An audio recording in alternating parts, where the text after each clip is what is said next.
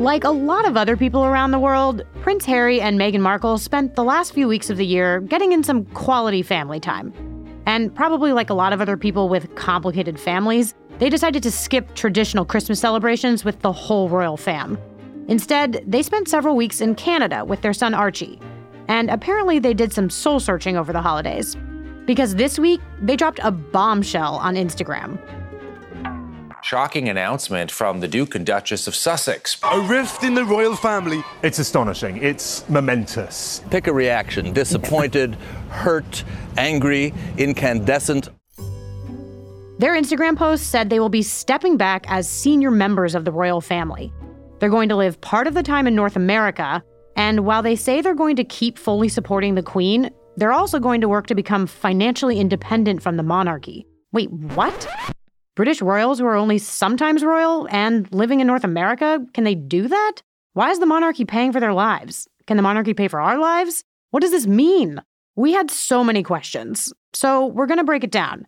First, what are Harry and Meghan's actual responsibilities in the royal family? What's changing, if there's precedent for this, and what's going through the Queen's head right about now?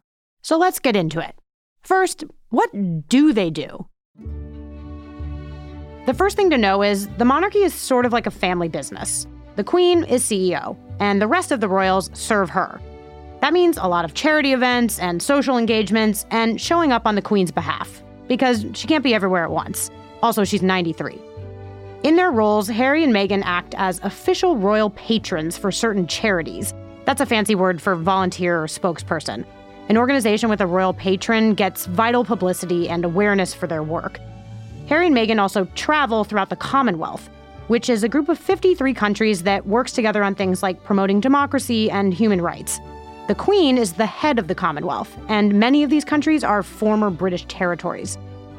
Unlike you and me, Harry and Meghan aren't waiting around every month for payday. As senior royals, they actually aren't allowed to have an income. Instead, they receive money to carry out their official duties through the Sovereign Grant. Basically, it's an annual payment from the government to the monarchy to support royal duties. So what's changing? Harry and Meghan seem to want to scale back on their official duties and have the chance to earn professional income, just like regular people.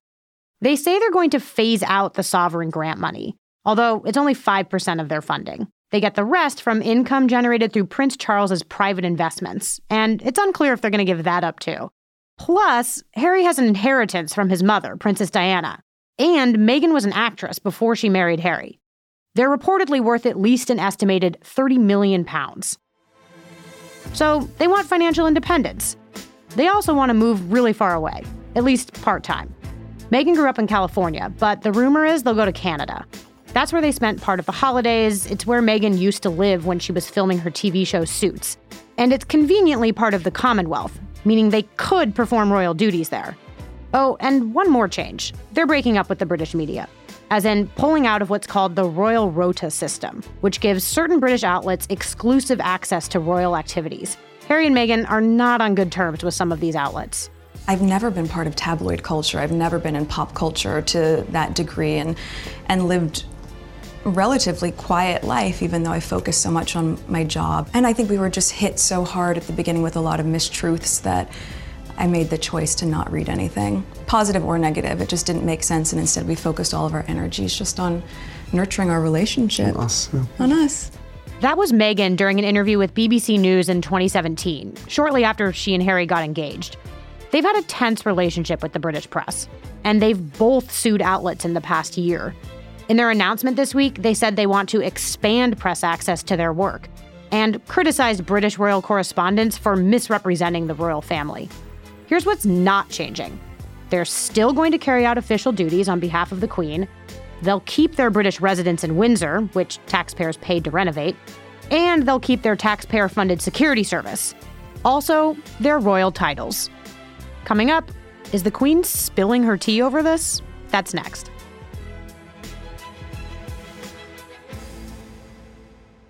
It's engagement season, and if you're thinking about where to register, we recommend Wayfair.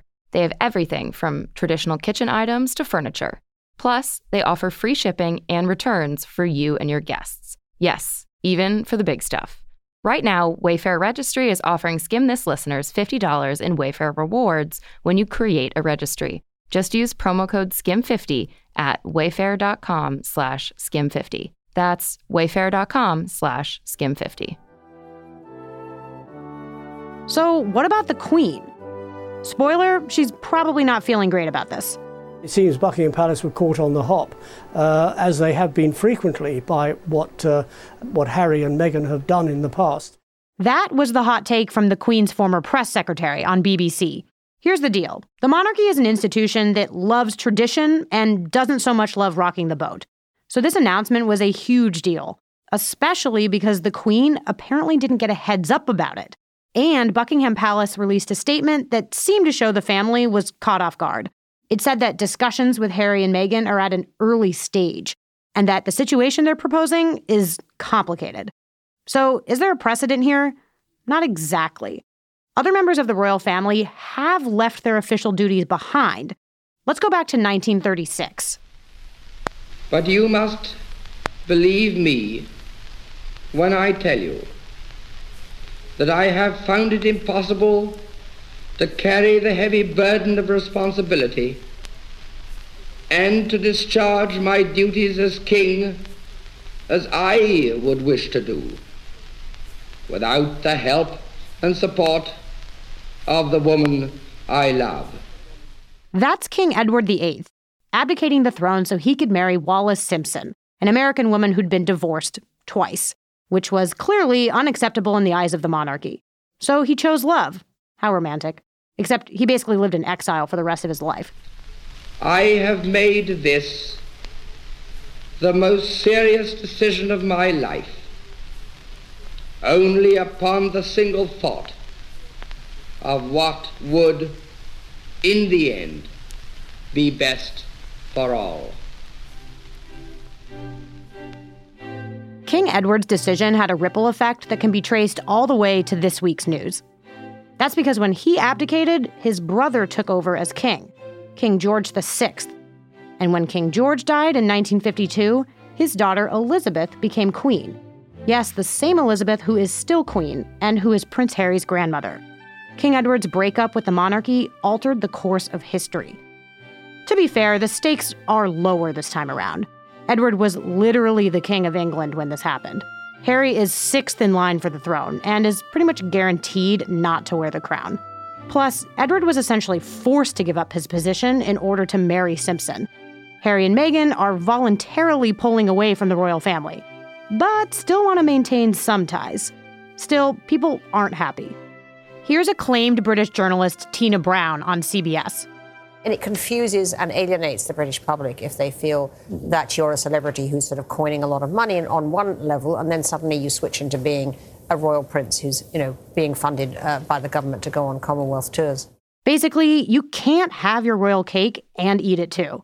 What and how they're going to do whatever they say they're going to do remains to be seen. It's a logistical nightmare. That was the former press secretary again. Basically, what happens next is anyone's guess. This has never really happened before, so the palace is pretty much saying, let us get back to you on that, and that ironing out the details might take a while. So back to all those questions we had. Can royals be only partially royal and live in North America? Apparently, yes. At least Harry and Meghan think so. Ask for forgiveness, not permission, right? Why is the monarchy paying for their lives?